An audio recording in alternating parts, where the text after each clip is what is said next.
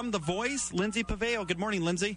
Good morning. How are you? I'm doing fantastic. Better question is, how are you? I'm doing really good, actually. Kind of just chilling out, waking up. Things have just been great for you on The Voice this season, and you're capturing America's hearts. Tell us about your experience on The Voice. It's kind of surreal because I think that it seems like we're all here and we all want to win the show and all that now. I mean, usually. But about 9 months ago, when I went to an open call audition, all I wanted was one callback. I was like, I just want to know that I can sing. That's all I want to know. And then it just snowballed. And every step further, I'm just like, oh my gosh, I made it to the top 48. Crazy stuff like that. And then I'm here. It's just, I'm on cloud nine. So the validation for you is one callback. Yep, they think I'm a talented person. They know I can sing. So that was the validation. So I can't even imagine what you're thinking now. You're right there. I mean, you could be the next Voice. It's crazy, especially, now that we can see it. Like, I'm going to be on the second to last show, like the semifinals. That's insanity. Because, I didn't even tell anyone I auditioned for the show. I didn't even tell my parents until, my third callback. And it's just, it's totally become my whole life. And it's beautiful and inspiring, and it's the kind of stuff that, dreams are made of. You don't really believe in this stuff until it happens to you. Lindsey, who was the first one to tell you that you were the number one download on iTunes for The Voice?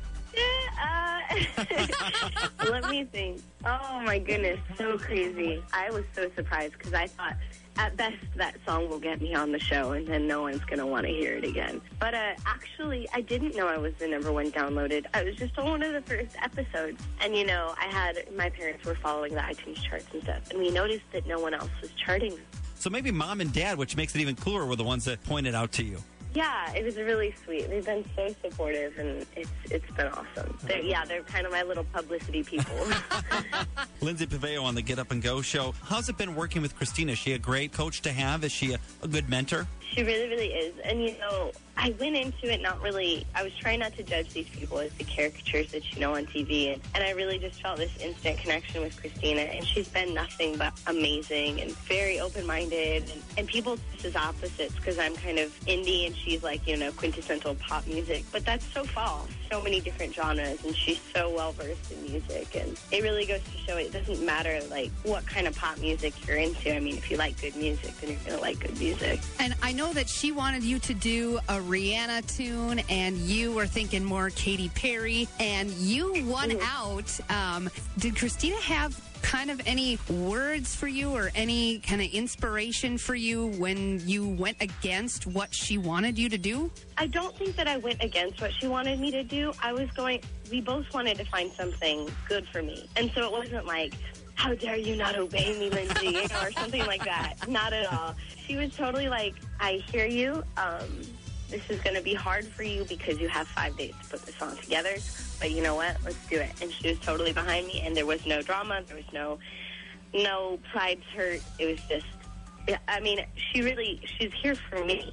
She's here to be my mentor, and I'm here to apprentice her. And with that attitude, then there is no real diva mentality. And I think people totally get the wrong idea of her. She's sweet, and she's an artist at heart. Lindsey, who's your biggest competition? It's politically correct to say everybody now at this point on The Voice. Who scares you the most? Who's the one you're like, I got to watch out for, or fill in the blank?